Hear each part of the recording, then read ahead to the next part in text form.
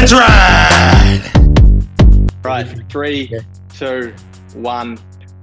Am I being set up here?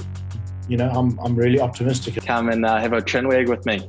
First and foremost, we need to create American heroes out of the American game. I saw glimpses of what it's going to be, and that really excites not just me, it excites the players.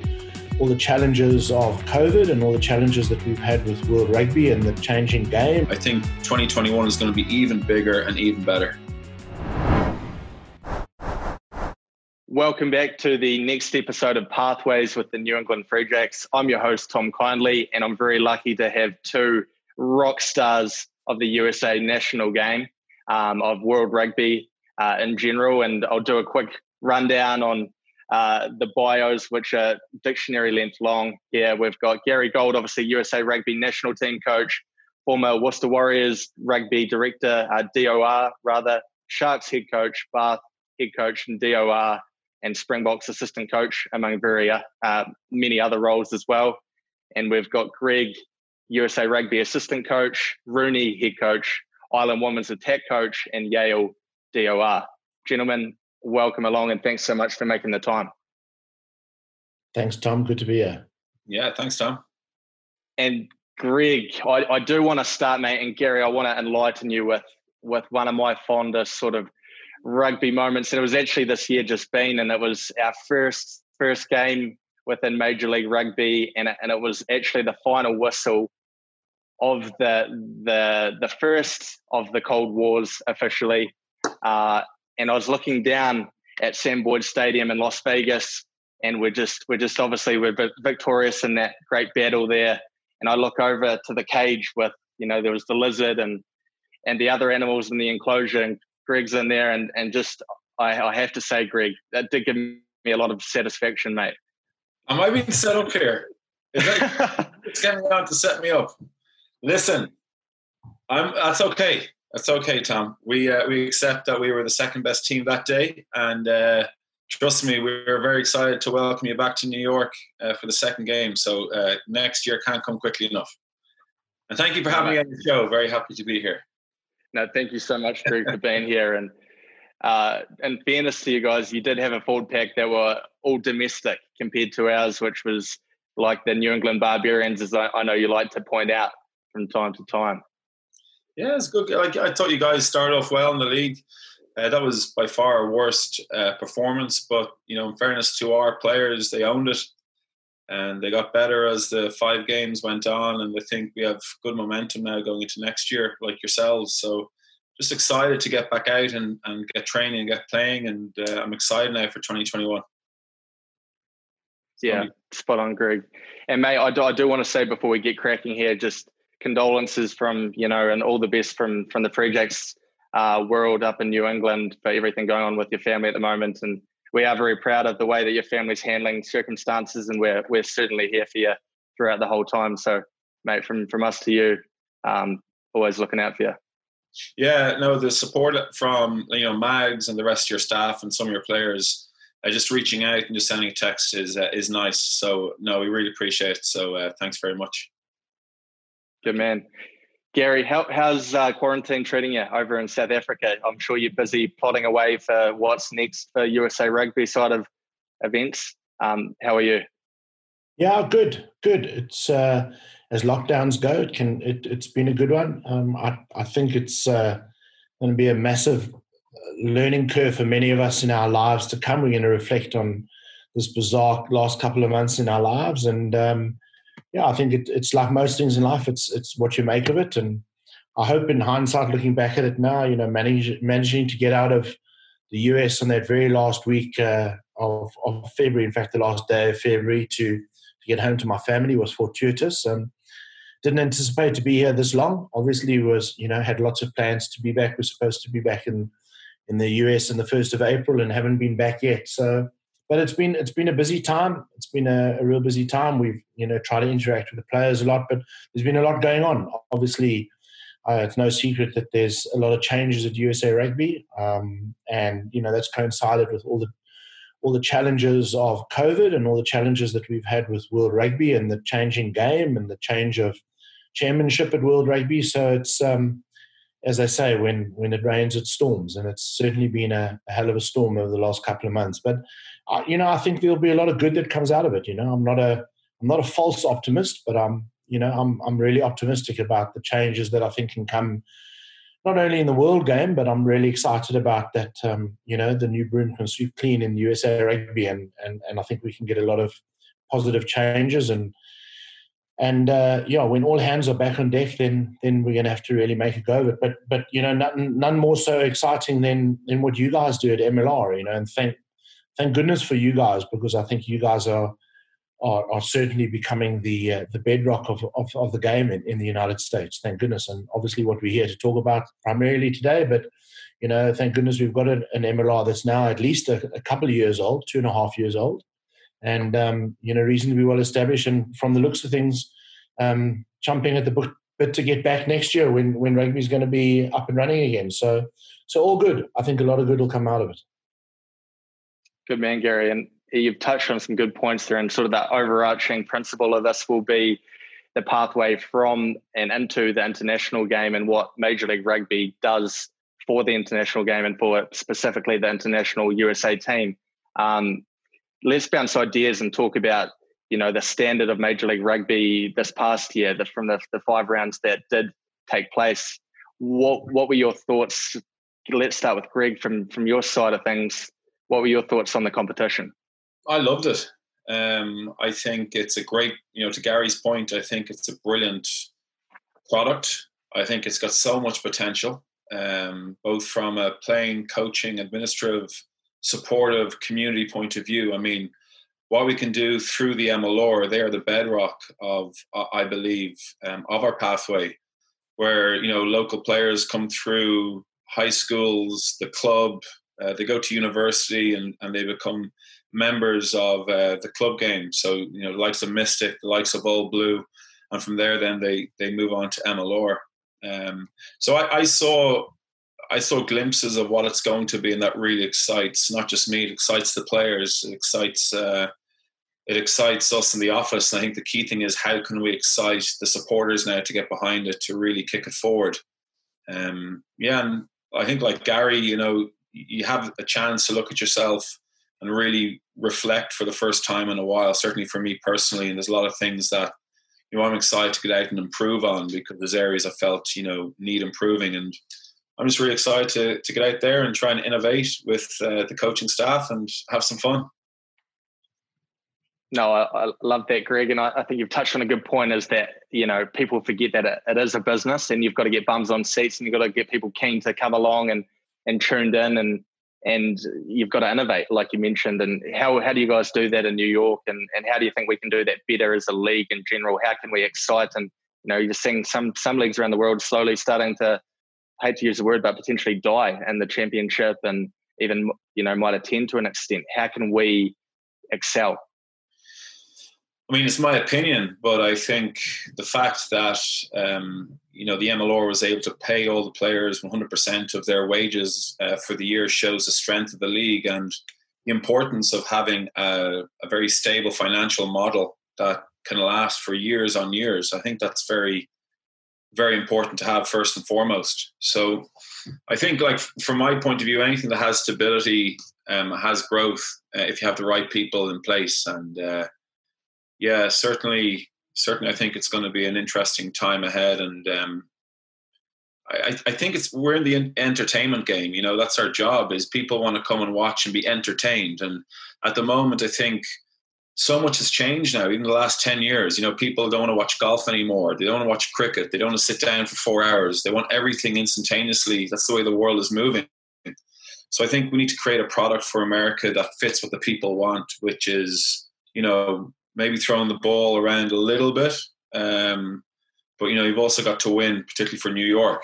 And I think you're seeing some teams, I don't know, Gary, if you've noticed, I know we talked briefly when we met in Atlanta, but you're beginning to see certain teams play certain ways and begin to form their DNA.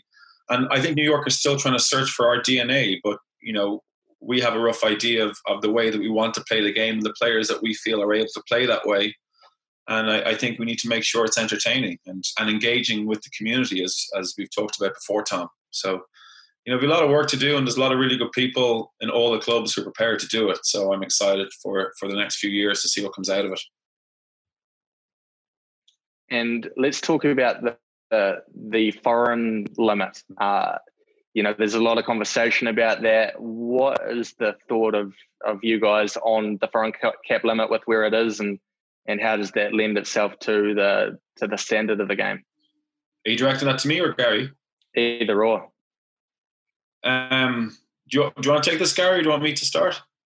I'm happy to take it. Again, Tom, at the outset of this call, you said, you wanted us to be as candid as possible, and I'll be very candid about this. I mean, I think we've both sung the praises of the MLR in the last 5-10 minutes, and whilst I'm massively excited about the prospect of it, and I'm not only excited about it, I mean, it's a lifeline for USA Rugby, in my opinion. I do have to say, though, that there's 1 or 2 red flags. We have to be very careful about what those red flags are. And I know initially you may be thinking that I'm coming only from a USA point of view, but you asked the question about, you'd mentioned the championship earlier. I've coached in a couple of countries, none more so than the UK. And, I do think the warning signs, are there if we're going to learn from history. And there's 2 fundamental warning signs. First and foremost, we need to create American heroes, out of the American game. We can buy a couple of big name players, and that'll be fantastic if you do that, and that will lend to the product, but there's a balance. So the limit on the foreign players has got to be very well kept, because you don't want to be stifling your own homegrown players, number one.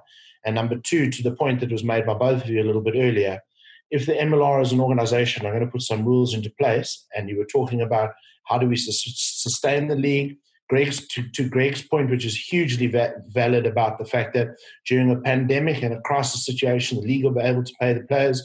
You're only able to do that because the clubs at this moment in time, by and large, are abiding by the salary cap. And there's no point in having a salary cap. Don't try and look for the shortcuts. Don't try and cut corners. If you're going to have a salary cap and you're going to have a team that's in the MLR, stick to the thing. Don't muck about it around it, because if you will find a way. There are millions of ways, and if you want to do that and one big entrepreneur comes along, he could literally blow the whole league. He or she could blow the whole league apart. So just be mindful of, those are key criteria in terms of being able to make a league sustainable and a competition that's that's homegrown fundamentally. Obviously, it's outstanding that you can bring in the foreign stars. But again, I say, with all the best respect in the world, I'm not sure how many American rugby paying supporting public know the list of world class players. I think with respect, they might know the top 10 or 20 players in the world, and there's very few clubs that can afford those players at this moment in time, especially if you're going to get them at the height of their game. So I think the potential is absolutely huge. I just think that the management of the league and the organisation, we need to keep it, well, the MLR need to keep it, and USA Rugby in collaboration with them need to keep a very tight hold on that, because then it can really grow from strength to strength. And again, you've also got to understand the dynamics, which I appreciate not a lot of people do, but if you're a new team in and you're having to pay your way for a certain amount of rights, and you want to know that those rights are going to be sacred and they're going to be looked after. And so I think that's a very important point to take into consideration. And then by and large, this is an American product, and while the three of us sitting on this call aren't American, we do need to respect the fact that it's an American product and that we need to add value to that as an American product, especially if we're privileged enough, like the three of us are, to be able to work in this country. So we need to lend to that in a very big way.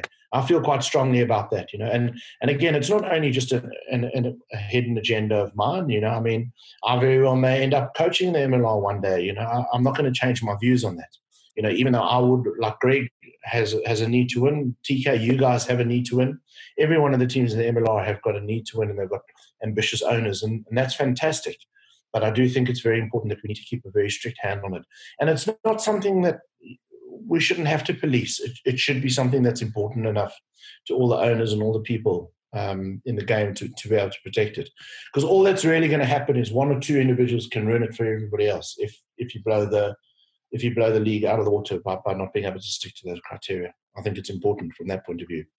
And there's a couple of countries out there that are really leading lights, and dare I say it, probably none more so than Ireland, and I mean, I know a player that I coached many years ago, but he was in something like his 8th or 9th season. He was an absolute legend at one of the Irish provinces, and he was let go after his 8th season at the province because he was blocking the pathway of the next 9 that was coming through the pathway who was Irish qualified. So, again, it's not a coincidence that Irish rugby are sitting where they are at the moment.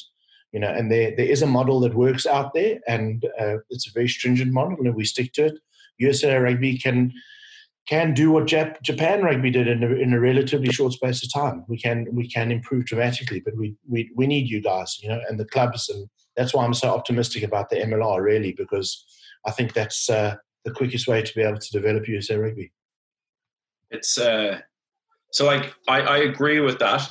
The one thing that does concern me as well is, it's the law of diminishing marginal returns. It's what becomes too many national domestic players. So, for example, you take the Irish system, that have 200 professional players, and of the 200 professional players, I think 80 of them would be either sub-academy or academy players, leaving around 120 pros in Ireland.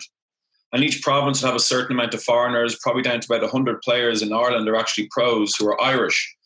And that comes through like a wide funnel base at a very early age, and they have these moments throughout their playing where they're tested and they make their way to the next level, and that funnel gets short and you get a really good product at the end. So if you take Ireland around that 100 professional players, on any given week in America in the MLR, you'll have 168 plus professionals playing in the league.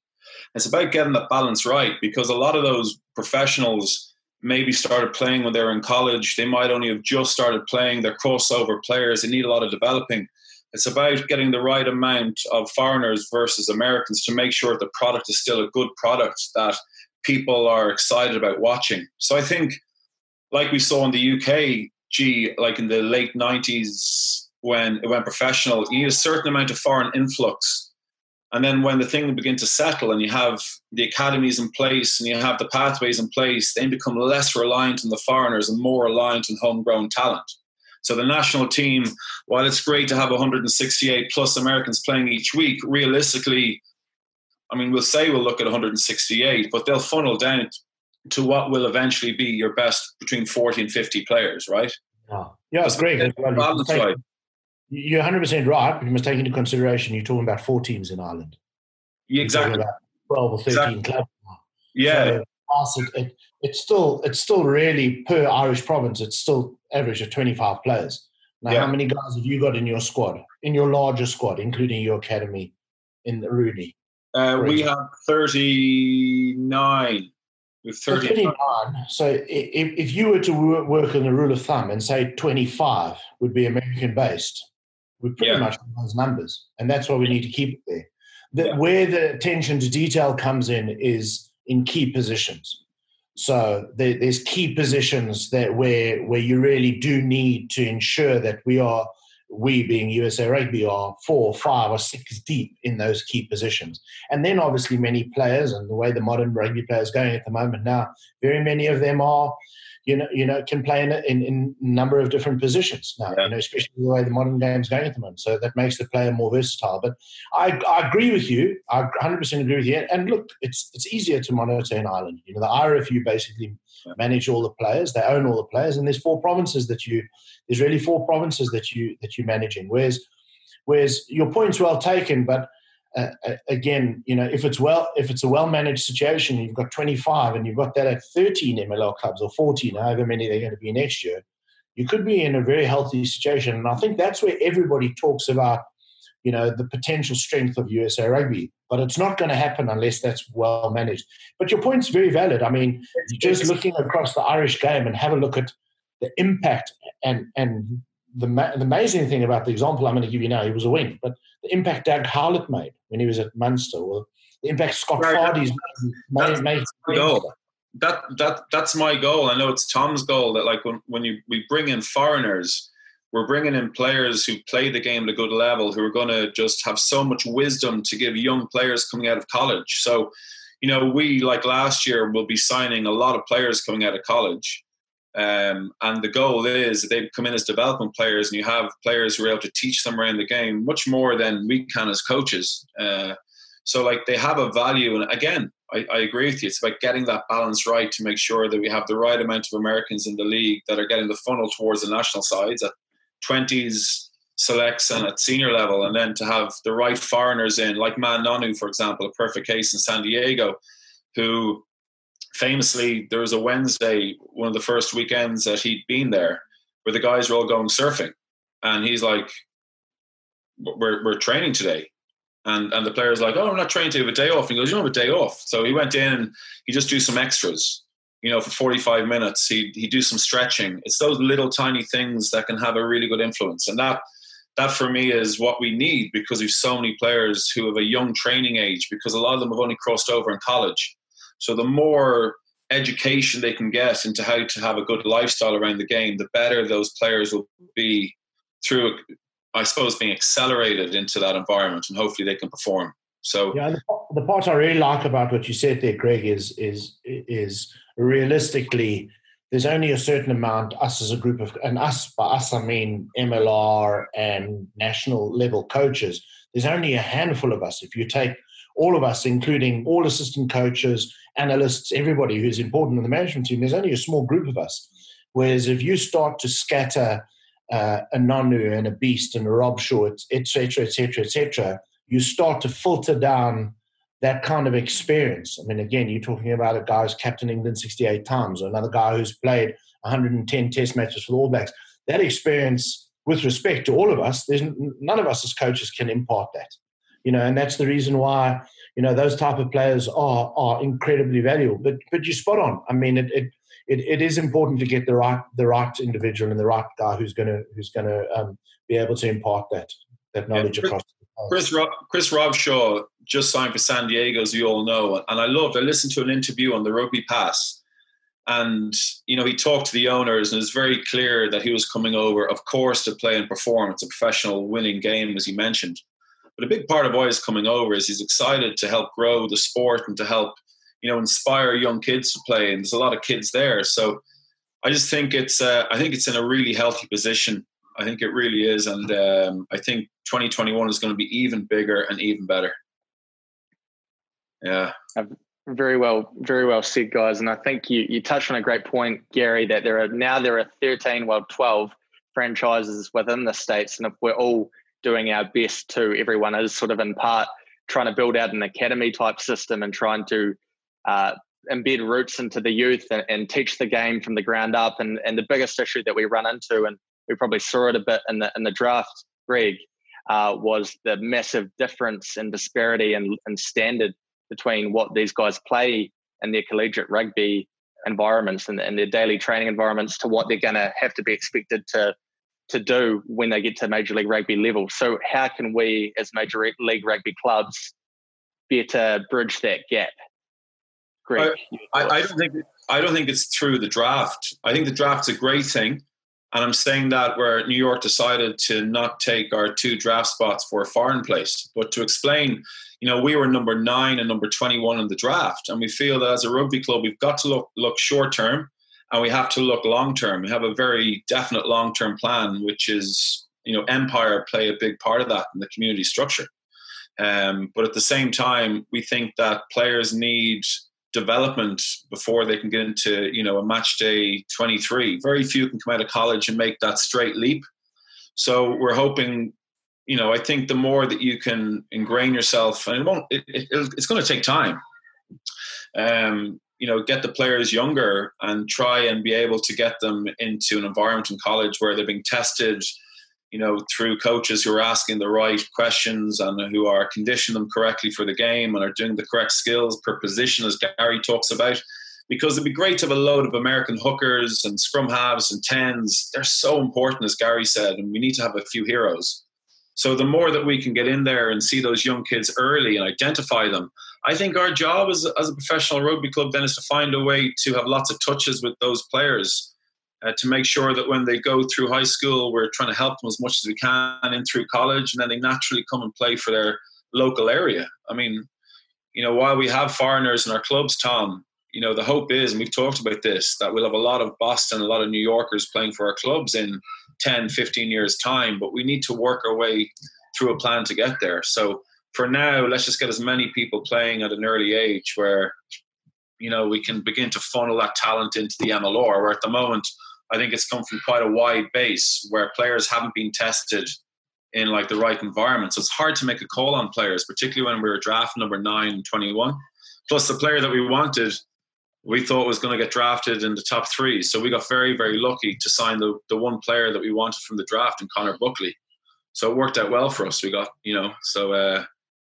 I think it's going to evolve. I really enjoyed watching the program, and I'm sure next year it'll be different from a New York point of view. But for now, it suited us to take the option that was on the table on the Friday morning.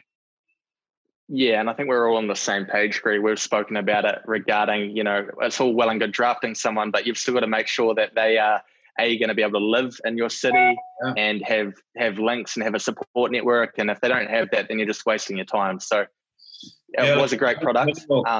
Even having a minimal contract that a player can get, and it's hard to get a player across country if they're going to be on a part-time contract. They mightn't have somewhere to stay, so it's not quite as easy as just signing a player. There's a duty of care for you to that player, that you're going to look after them and develop them as an individual as well as a rugby player. So it's got to start off with good integrity, which I'm sure the clubs are doing. But it is very important that we're true to what the draft is. And in my opinion, it's getting these young players into a professional environment to learn from the seasoned American pros and from the foreigners. And then when they become 23 and 24, I think that's where the American player is going to be hitting a stride, where in some European countries or down south, they can be playing at the highest level from 18, 19. But they started playing a lot younger, you see. So it's all relevant, I think. And Gary, I wanted to ask you, obviously, there's been a history of the best American players going offshore. Blaine Scully, you've got Paul Asike, Bryce Campbell, some recent ones. What do you think that ship is sort of turning now, and is MLR becoming a place that those best American players can come back and play at a high standard and continue to be considered in the same regard? Unquestionably. I mean, the fact that you've got a guy like Chris Robshaw, who would have had a couple of options, and I know he would have had a couple of options out there. And I, controversially or not controversially, I don't necessarily think he's getting silly money from San Diego. So I don't think it's money. I mean, I think he could have earned a lot more money if he had gone to mainland Europe or he had gone to Japan. No question of a doubt about that. But as Greg alluded to earlier, Chris was very outspoken about the fact that he wanted the experience. He wanted to, finish his last 4 or 5 years of playing rugby in terms of making a difference and being able to lend that expertise. And, thought that there was a lot of good intent in the MLR. So I think, guys like Chris and Beast and the guys who have come over, Basterode, who was in New York, and the guys who came over, their intent was the correct intent. So I think that has sent a very positive sign. And yes, I do believe that I have had conversations with a handful of senior players, Eagles players, who already were based in Europe and are most certainly looking to come over here. There's two issues about it. The first thing is the level of the game and the quality of the game, and I think that is improving substantially as we speak at the moment now.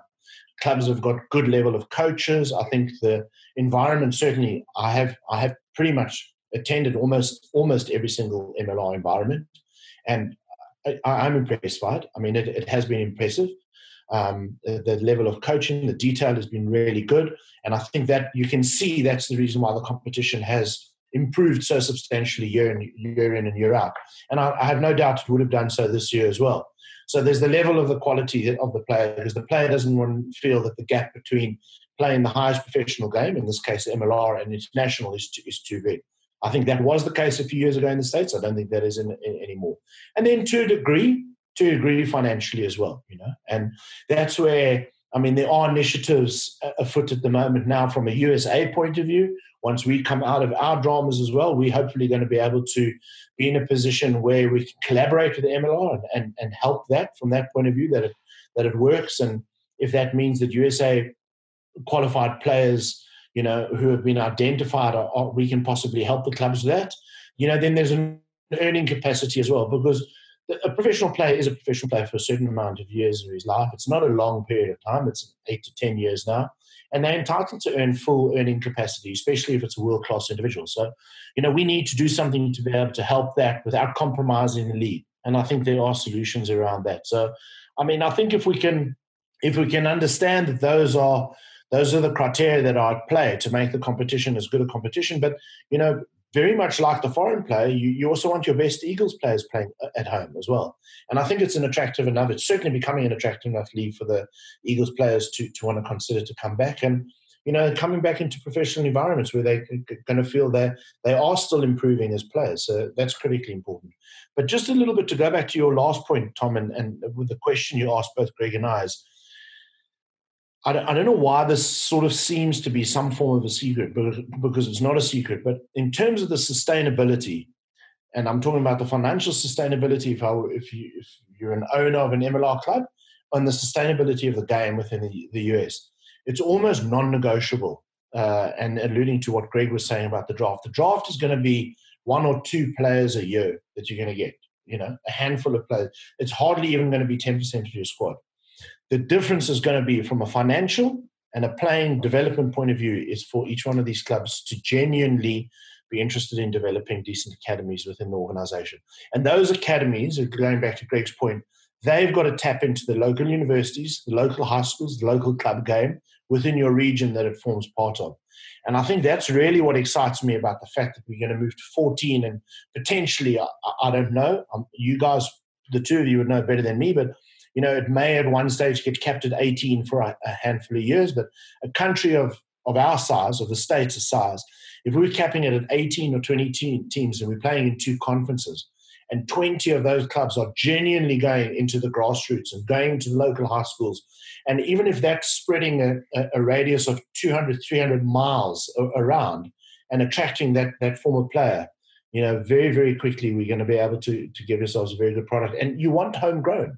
You want homegrown. You want to be going in the New England, the Boston area, even a greater area than that. You want to be going in spreading your net far and wide and having those guys come through and wanting to play for the Free Jacks one day when they're professionals. But that's really what's going to grow the game. Buying foreigners and draft players it's got a place in the game, no question of a doubt. It's not going to be the reason. And very similarly, from our point of view, is the same situation. We need to take into consideration the same situation with USA rugby.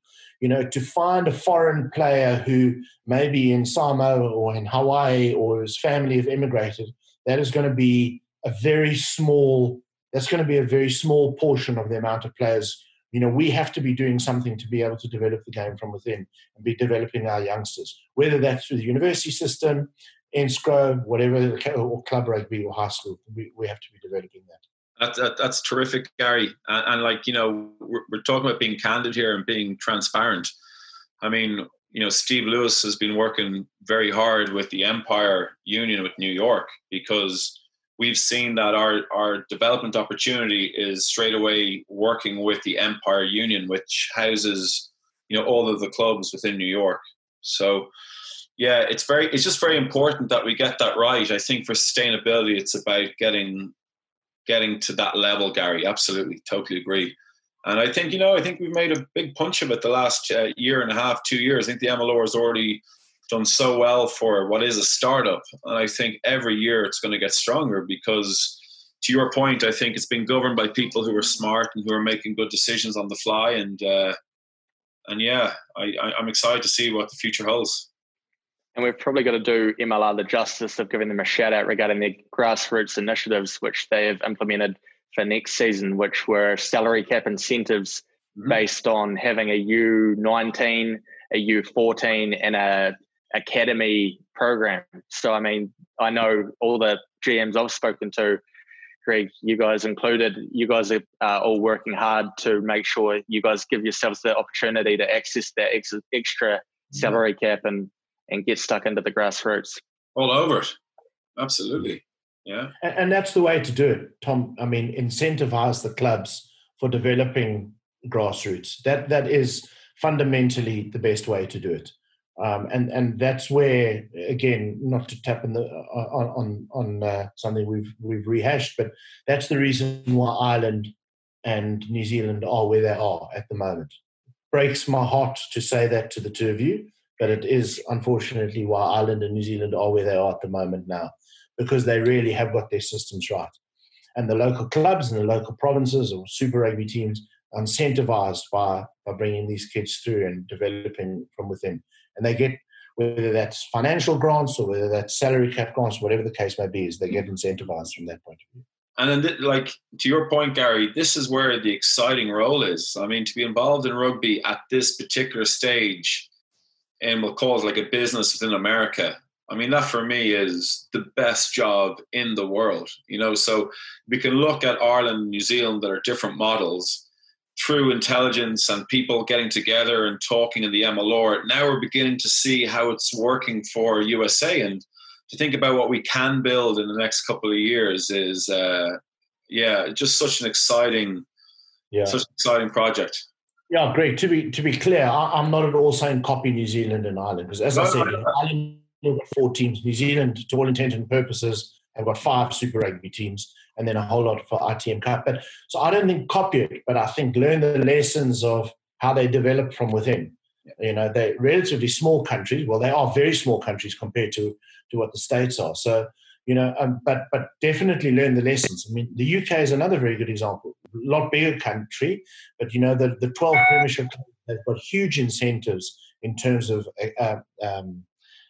academy grants and salary cap relief when they do develop academy players, and they get additional academy funding and credits for being able to develop from within. So that's genuinely the route to go from our point of view, from the USA point of view. And you're right, it's a very exciting place to be. And I think we all put our heads together, and as difficult as it always is in rugby, to park our egos and realize that everybody wants to be successful, but we don't necessarily have to work against each other to do that.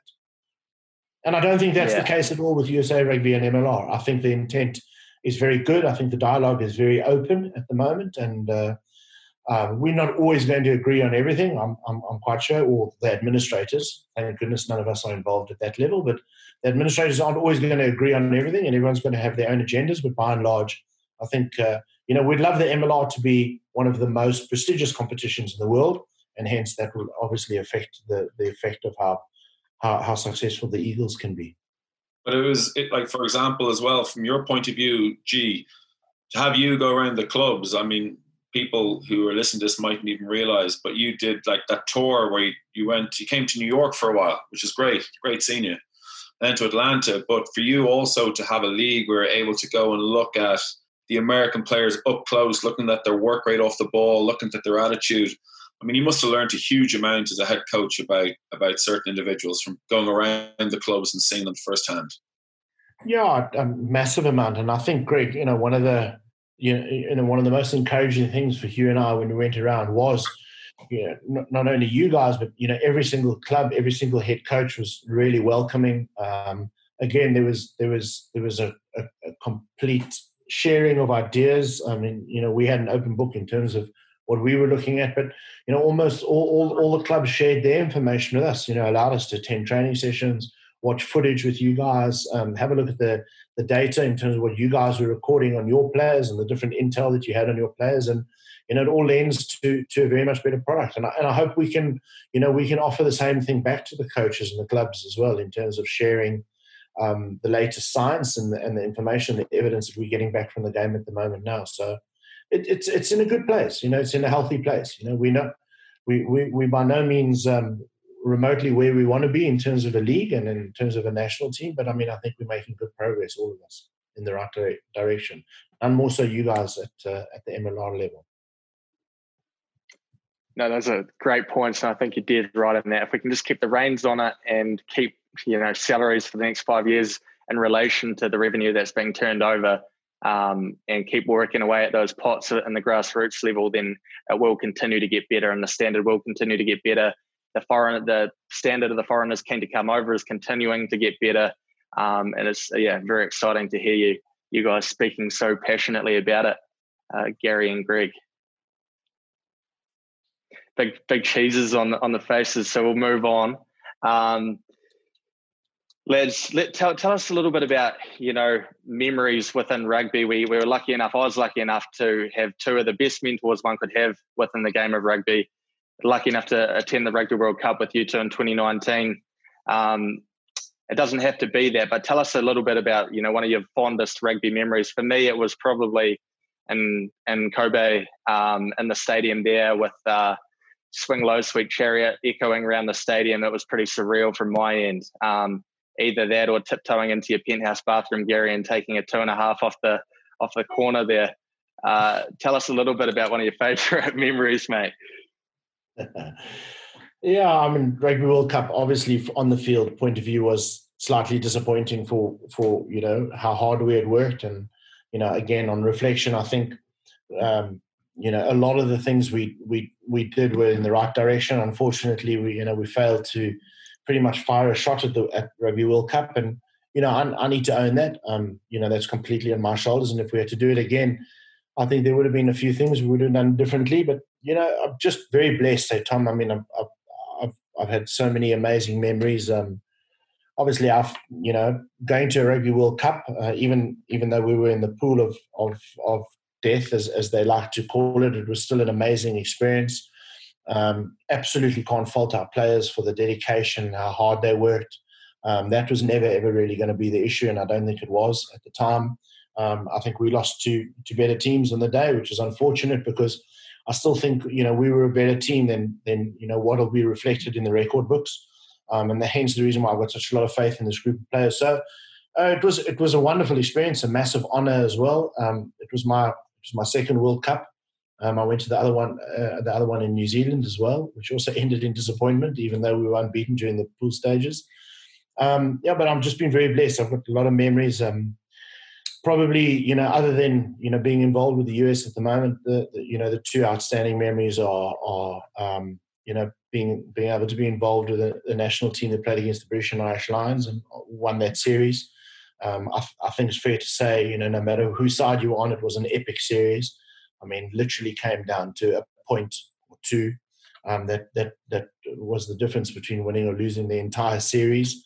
And from our point of view, you guys have appreciated having both been involved as Lions spectators or supporters, depends on which side of the pond you come from. But the Lions tour is a big deal. I mean, in many circles, often spoken about, sometimes a bigger deal than Rugby World Cup, because for South Africa, Australia, and New Zealand, it comes around only every 12 years, whereas the Rugby World Cup comes around every 4 years. And so, to be involved in that was huge. And, then also to be involved in a year where, we won a Tri-Nations, but also managed to beat the All Blacks 3 times in a row was a big deal.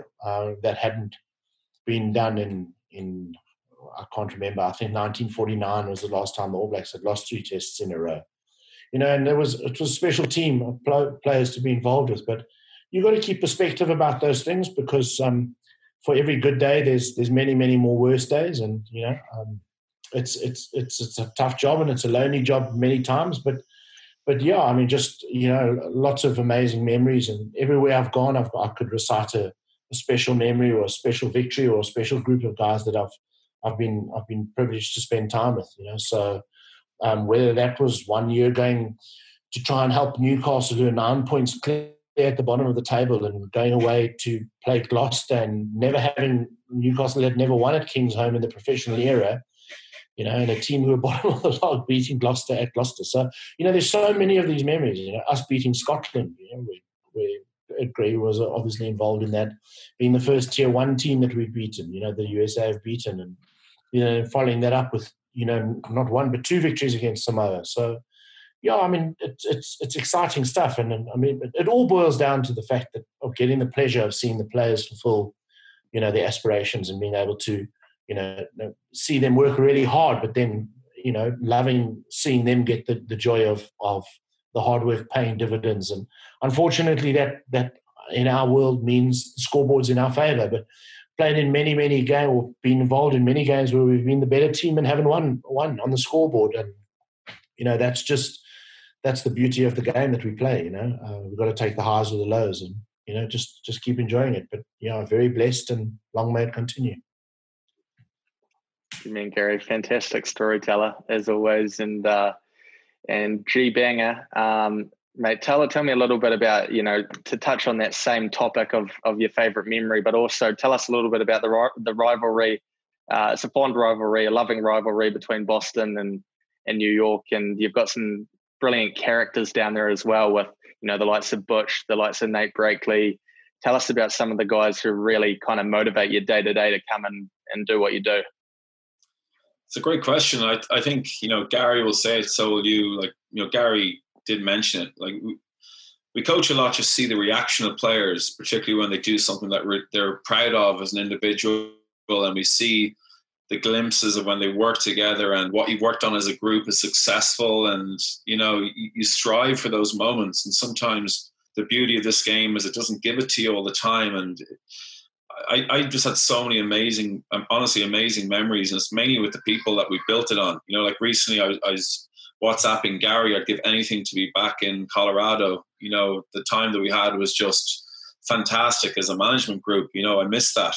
And I miss being around the players, to think of the time they gave up, and we got on so well. But like Butcher obviously was part of that. And, I always had good banter with Butcher in the national environment, as did Gary, and rightly so. And he's obviously at New York now, and Nate Breakley's there as well, who's in the national setup, as is Hanko, and Carl Sumption was there before, and Mike Petrie was there before. So you got a couple of guys who have been around that environment. They just bring back so much experience, and certainly I think that's what you look for these guys to do in their roles. And the rivalry with Boston we need. The good news is that we're quite open, Tom.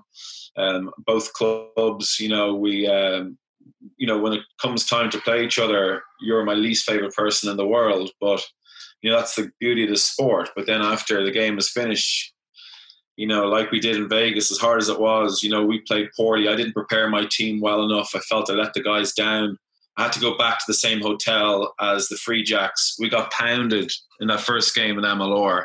And next thing, you come around the corner after the game, and it's like, Jesus, you have to just embrace it, say well done, and move on. But we need a rivalry. It wouldn't be the same. We want more rivalries. We want more opportunities for the supporters to get behind it and create excitement. So I think that the older that this league gets, I think you're going to see some brilliant rivalries develop, and they'll just bring more crowd and more entertainment, and we need that. So I'm all for the rivalry between Boston and New York. I think it's essential. I reckon there are probably a couple of teams down south too, Gregory, that are putting their hand up with a big target right now that we're lining up in the sights.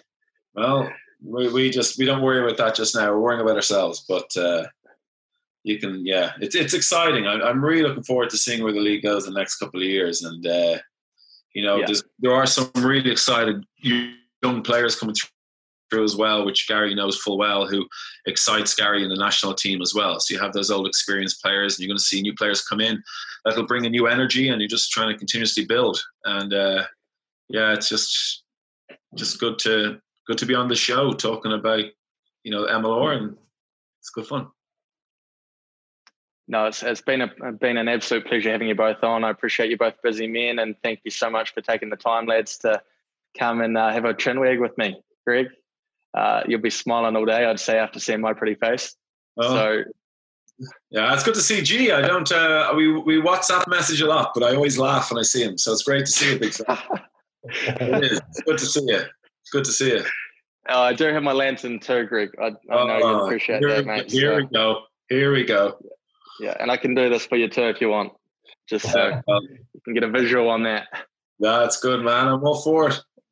Bring it on. What do I say?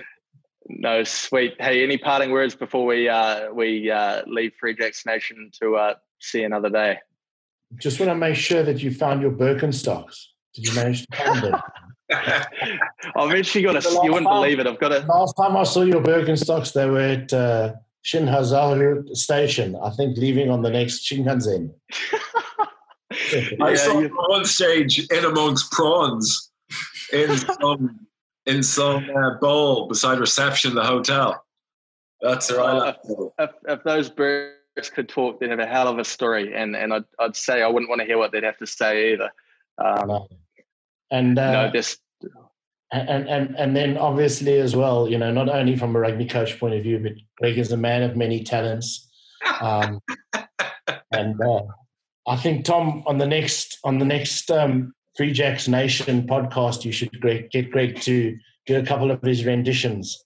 None more so than his musical rendition of Queen in a Brazilian restaurant. Well, Gary, in fact, I think we both know that I have video footage of me and you in that said Brazilian restaurant singing Coldplay. So I have that in the back pocket whenever I need to bring that out. Okay. That's good to know, Greg. That's good to know. Yeah. Good evening, Gary.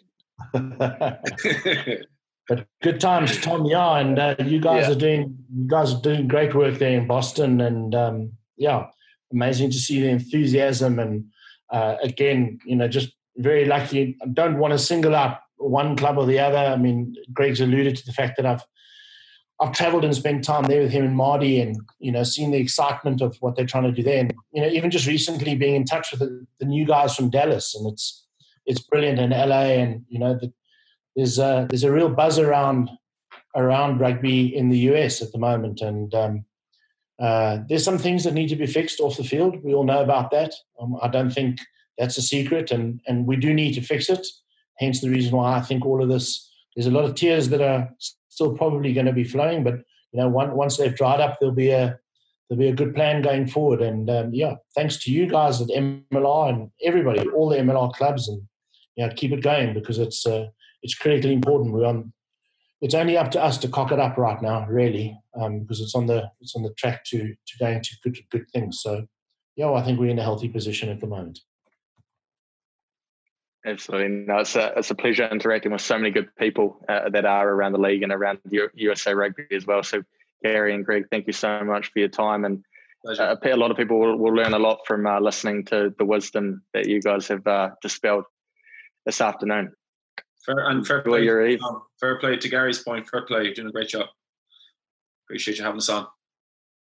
Thanks, guys. Keep it up in New York, and Gary, I'll see you soon. Thanks, guys. Take it easy. All the best. It sits up. It's still going. Flicked it field. It's Champagne Rugby from the Free Jacks. Let's ride.